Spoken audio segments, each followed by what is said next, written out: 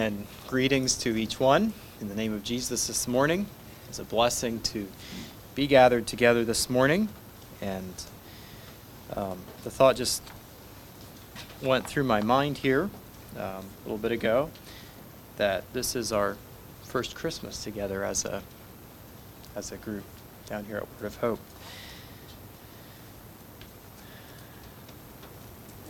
I'm thankful. I appreciate what was shared here this morning already. And Brother Lamar got up and just was talking about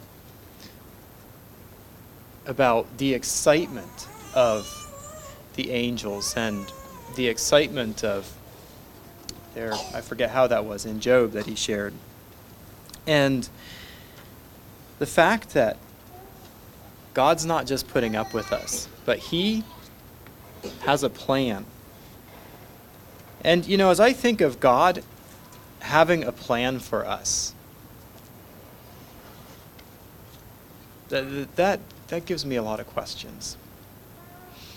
I can say I believe it, but who are we as man in comparison with our Almighty God? And it just blessed me again to realize that, to hear that again, that God,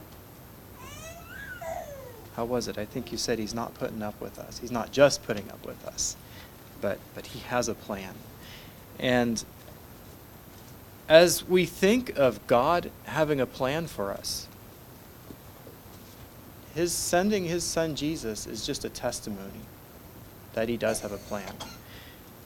Thinking of Jesus being God's Son, I was just sitting here thinking of my sons, my daughter, my wife. And I want to do what's best for them. And God wanted to do what was best for His Son too, I believe. But He was willing to take His Son, take Him from the glories of heaven, and send Him to this earth for us. I'm thankful for that. So thankful. This morning, I guess the best I've done for a message title is Christmas 2021. So if you want a title, I guess we can give it that. Something that I think can happen, and I'm going to read a story here in a little bit. But we come to Christmas time, and maybe it's, I guess I consider myself younger yet, but I look out among you and see there's a number of you that are younger than me yet. But maybe it's just as we are raising our young families and thinking about the Christmas traditions we've had for years growing up, and some of that we're establishing with our own families now. And we think, why? Why do we do what we do? And I think it's good if we do. I really believe it's good if we do, to consider what we're doing as we celebrate Christmas. And I think there are two ditches that we can get into as we celebrate Christmas, where we can just go right along with what the world does and not really take time to consider why we do what we do to celebrate Christmas. I think the other ditch that we can take is to just treat the season as any other day. And we recognize, we believe that God sent His only Son, but this is how the world does it, so we're just going to swing the other way on the pendulum and almost not recognize it. So I don't want any one of us to be in any of those two ditches, but I do want us to consider. And so I have here, it's called A Christmas Parable. I don't know if any of you are familiar with the Calvary Messenger. The Beachy Church puts this out, and this is from back in December 2013. Christmas parable. It's called the Festival of Earl. Cardwell was a little hamlet tucked deep in the mountain range called Nether. Cardwell had been birthed long ago and was being sustained by the mining industry. Day after day, the men in that place went into the bowels of the earth to extract her bounty. The inherent dangers of the trade and the isolation of the town, together with the austerity of its climate, developed a people who were resilient, resourceful, and independent, who learned to live life one day at a time because they had no guarantee of tomorrow. One day, a man named Earl walked into town. When people asked where he had come from or how he found this place, he vaguely commented that he had been sent to do what he could to make Cardwell a better place. He lived among them for several years. On some days, he would accompany the roughnecks into the mines. Other days he spent doing odd jobs around town, like fixing a widow's screen door, weeding somebody's garden, planting flowers in the park, or doing whatever he could to benefit the lives of those who lived in that town. While some regarded Earl with suspicion, others were enthused by his friendship and contribution to the general good. They all agreed that Earl was never discovered to be pursuing selfish interests, and was always refusing pay for his efforts. When his neighbors and friends tried to pay him for his kindness, he told them that his most cherished recompense was to observe them showing benevolence to their neighbors. He singularly invested his days in the benefit of others. When Earl died unexpectedly, those most loyal to him laid him to rest in the local cemetery right beside the townspeople, the miners, the shopkeepers, and even the stillborn babies. Those who regarded Earl's example as favorable pondered what they observed and learned while he lived among them. As they relived those memories, what was most outstanding to them was the way his eyes would sparkle when he said, "My most cherished recompense is to observe you showing benevolence to your neighbors." There grew up in that town a group of people who determined to live a life like Earl had. They fancied that Earl's spirit still lived among them, and they sensed his approval when they extended benevolence to their fellows. That selfless manner of life became such a recognizable pattern that they became known as the Earlites. Nobody could really remember exactly how it started, but some in that place felt that, for a variety of reasons, a town festival should be observed. Some were happy for a break in the monotony of daily toil and routine.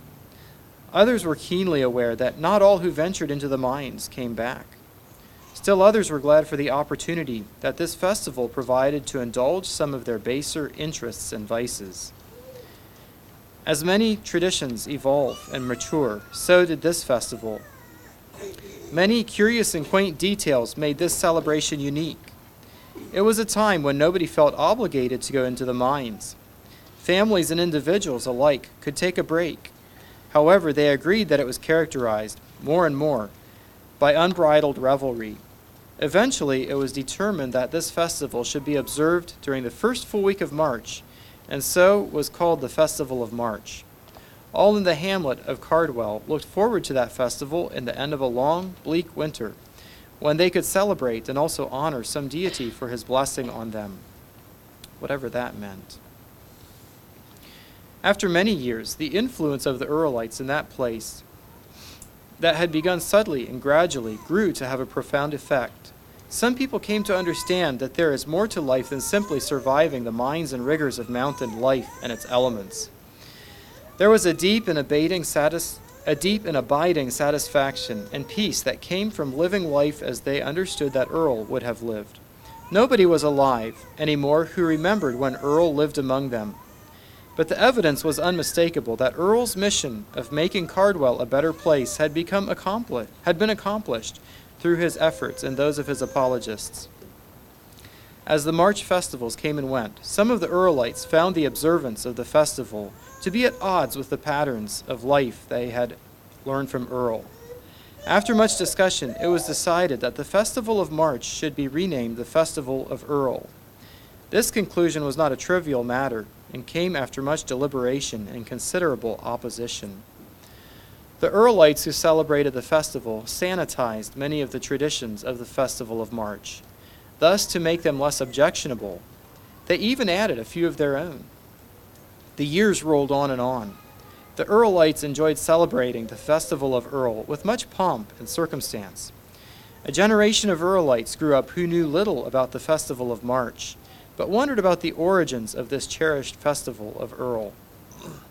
So they consulted the archives and were surprised at what they found. They had supposed that Earl was actually the reason the festival began, but it was not so. They were sobered to learn that many of the cherished traditions of the festival, with Earlian designations, had more dubious roots in the Festival of March. And so, among the Earlites, a great discussion ensued. Some said, "How can we who honor Earl and his example participate in the festival rooted in all that Earl was not?" Others said, "We are honoring the memory of Earl. Who cares how it all began? The most important thing is that we honor Earl today." Still others said, "Every time we think about the detestable festival of March and how the festival of Earl constituted a mere rebranding of its reprehensible customs and practices, we simply cannot in good conscience participate." To which some replied, "Earl taught us to live for and serve others all the time. What better time to declare to the whole world that we are indeed Earlites than during this festival that bears his name? To shun the festival named for Earl doesn't honor him." And so, I'm told, that discussion continues today far away in the little hamlet of Cardwell, deep in the mountains of Nether. What should we do with the festival? What would you do?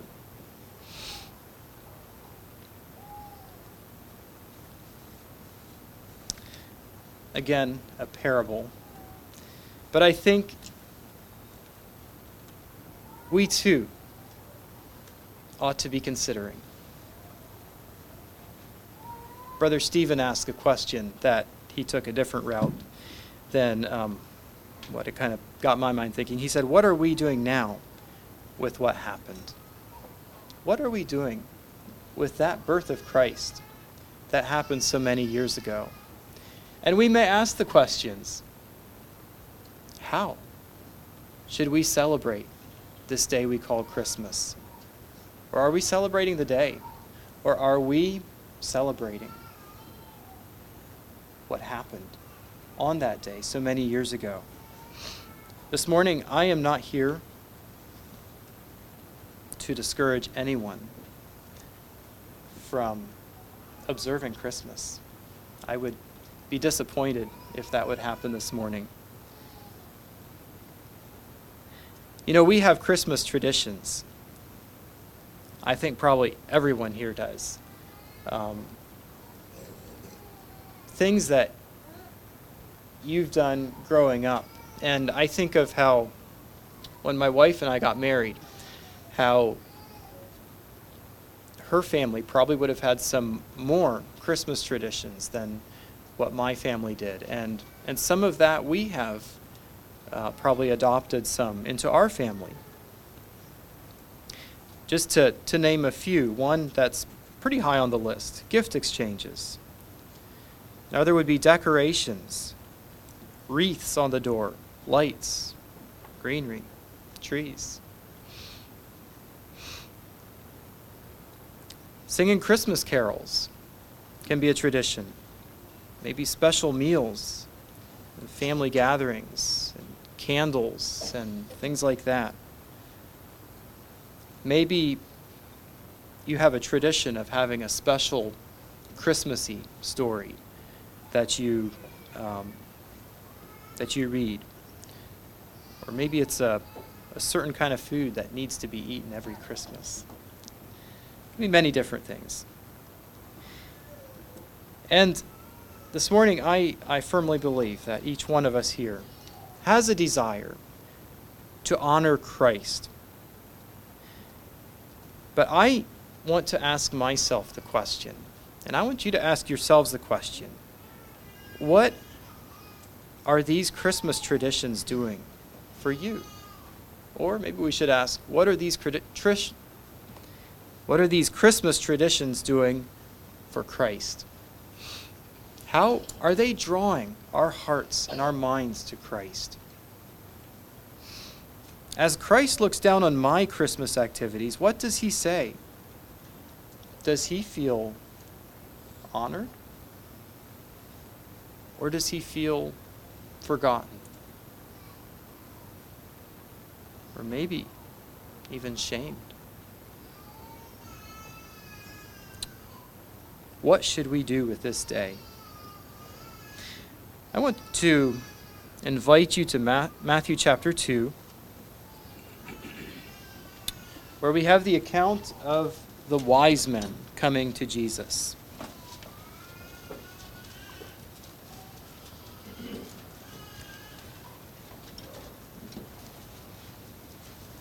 The wise men brought gifts to Jesus, and I'd mentioned gift exchanges as a Christmas tradition that many people have, not all.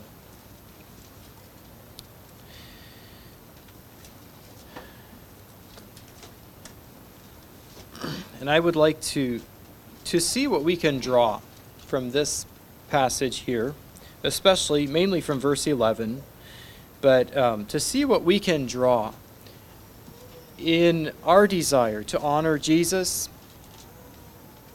not only on Christmas Day, but throughout the whole year. Begin reading at verse 1, Matthew chapter 2, verse 1.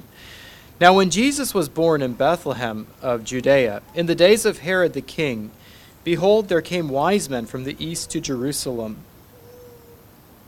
saying, Where is he that is born King of the Jews? For we have seen his star in the east, and are come to worship him. When Herod the king had heard these things, he was troubled, and all Jerusalem with him. And when he had gathered all the chief priests and scribes of the people together, he demanded of them where Christ should be born. And they said unto him, In Bethlehem of Judea, for thus it is written by the prophet, And thou, Bethlehem, in the land of Judah, art not the least among the princes of Judah, for out of thee shall come a governor that shall rule my people Israel. Then Herod, when he had privately called the wise men, inquired of them diligently what time the star appeared. And he sent them to Bethlehem, and said, Go and search diligently for the young child, and when ye have found him, bring me word again, that I may come and worship him. When they had heard the king, they departed, and lo, the star, which they saw in the east, went before them, till it came and stood over where the young child was. When they saw the star, they rejoiced with exceeding great joy. And when they were come into the house, they saw the young child with Mary his mother, and fell down and worshipped him. And when they had opened their treasures, they presented unto him gifts, gold and frankincense and myrrh. And being warned of God in a dream that they should not return to Herod, they departed into their own country another way. We'll stop reading there.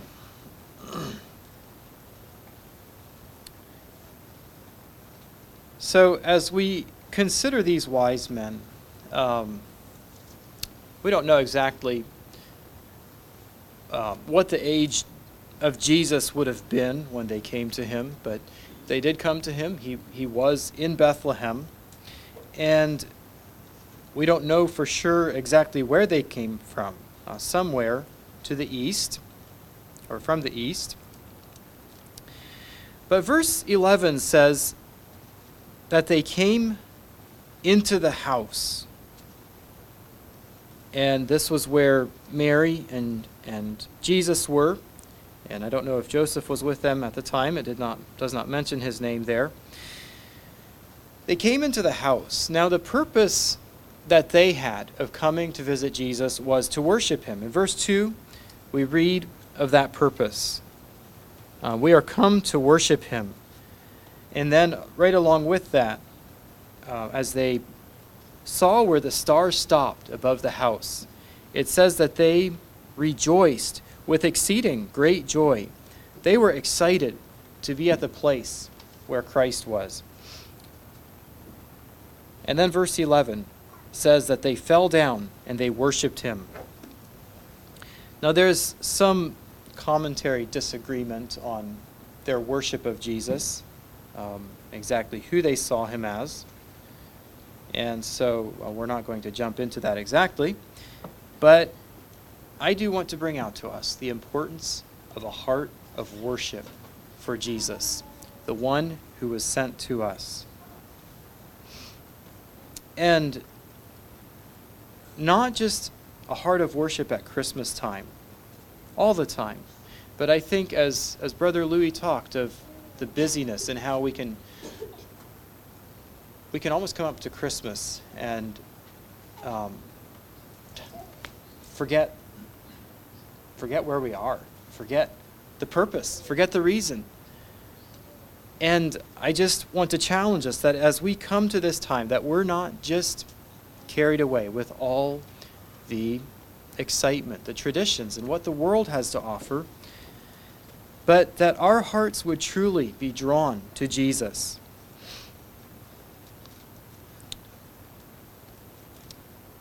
In John chapter 4, we have, and you don't need to turn there, but we have the account of the woman at the well and Jesus being there talking with her.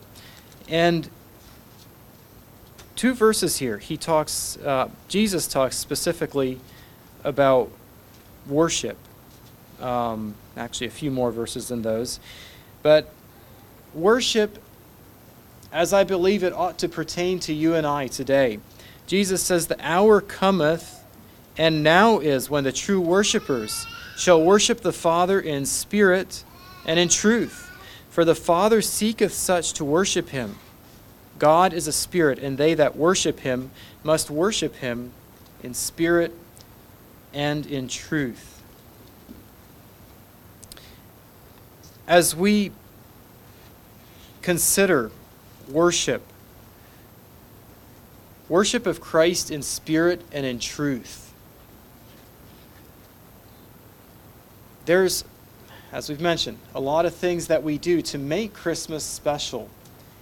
And I think there is value in that, if indeed it is helping us to make it special within our hearts and to draw our hearts closer to Christ. But I don't believe that Christ just wants the outward acts that we do. He wants that true heart, that spirit of worship. We can look back at the Old Testament and see for how many years that there were the rituals, the sacrifices, and there was the law that they followed as a part of their worship. But as Christ came to this earth, I believe even as he came as a baby, he said the hour now is. I forget how it says. But it's here. It's coming, and it's here right now when true worshipers worship him in spirit and in truth. And as Christ came down from the glories of heaven, he was ushering in that dispensation of worshiping in spirit and in truth. My mind is drawn to a few more people, the shepherds. Simeon and Anna are a couple more there that my mind is drawn to, who, when they beheld Christ, their hearts were drawn to worship and excitement about him. And when you and I, brothers and sisters, when we have an encounter with Jesus Christ, it draws our hearts to worship him as well.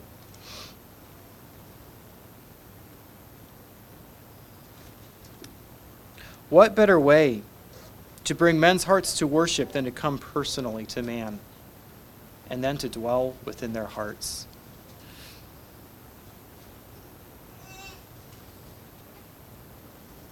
Again, our Christmas activities should draw our hearts to worshiping God and not to worshiping self. First it says the wise men worshipped him. They fell down and worshipped him. And then it says they opened their treasures and they presented unto him gifts. Now, I'm not sure exactly what the significance of the gifts here is that the wise men gave. The gold, the frankincense, and the myrrh. there is some consideration that it does have significance to the gold, his coming as a king, the frankincense to his divinity, and the myrrh to his humanity, being subject to suffering and death. And I didn't put a lot of study into that, so don't ask me to break all that down. But I believe that their gifts could have had some significance. But I would like to consider that Christ is God's gift to us, his perfect gift to us. Now, a gift is, I was just thinking, what is a gift? I think a gift is something that is given out of love for someone. A gift is not something that is necessarily deserved. If I choose to give you a gift, generally it's not because you have done something to deserve it. That would be paying someone for something. But I do it because I love you and I want to give the gift to you. The dictionary said something about a gift being something voluntarily given without compensation. And I believe maybe you have some other thoughts on what a gift is. But that was, I was considering, what was God's gift to us? God gave his son Jesus to us because of his love for us. He didn't give Jesus to us because we deserved him. It was because of the plan and his love that he has for us. God gave it to us voluntarily and without compensation.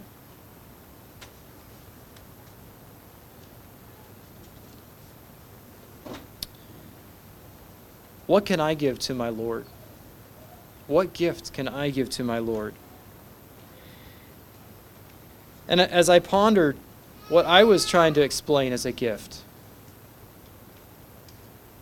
I don't feel that I can fulfill all of that in giving gifts to my Lord. I can give gifts to my Lord out of love for him.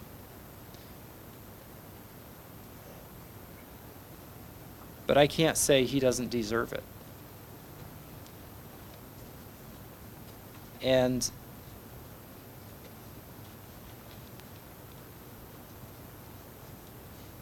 to think of giving something voluntarily, yes, those are the gifts we give to God. We give voluntarily to him. And while I don't think we should be focusing totally on the compensation, yet we recognize that there is blessing in giving gifts to the Lord. We might think of our gifts to God as all the things that we can do for him, the money that we can give, the time that we can give, helping someone in need, giving for a good cause, whatever it may be. Maybe it's the time you give for the church. But brothers and sisters, there is no greater gift that we can give than our hearts surrendered before Almighty God. That is the greatest gift that we can give to God. That's what he wants most from you and I. The familiar verse of Romans 12:1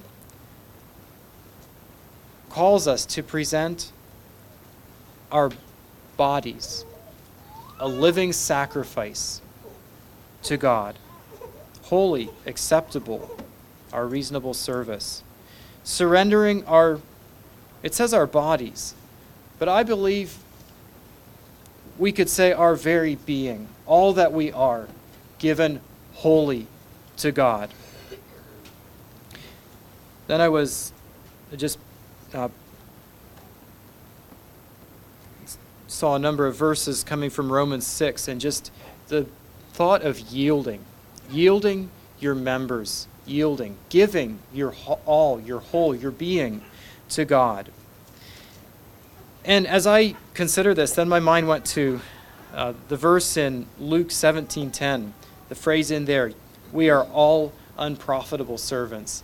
And as we come giving ourselves to God, that is indeed our only reasonable service. Not that we are really giving something to God, but we are just coming surrendered before God. This morning, as I think of Christmas time, as I think of that night that Jesus was born, think of Joseph and Mary coming into Bethlehem, and there's no room. There's no room in Bethlehem except a stable, a cattle shed. Maybe it was an old cave, I'm not sure. And so that's where they went. And maybe there was some provisions given them, I'm not sure. A manger. There was a lot going on there in Bethlehem that night, but the world was extremely unaware of what was happening that night there in Bethlehem. Today there's not a whole lot of difference. Our world is extremely unaware of what happened that night, some 2,000 years ago. For many people, Christmas is, you could say, an exhilarating time, an exciting time, a time when people are happy and light, and you go into stores. At least I guess it's still that way. I haven't been into many stores recently, but you hear the Merry Christmas, and just people offer that quickly. But so much of it is man-made excitement. One must have Christ within to experience its true meaning. What are you doing with Christmas? Is it real to you? Will it be real to you this year? And I just want to challenge each one of us that we would just pause in the busyness and take time to consider what this means to us, that Christ came down to this earth. And not even just to pause in the busyness and take a few moments, but just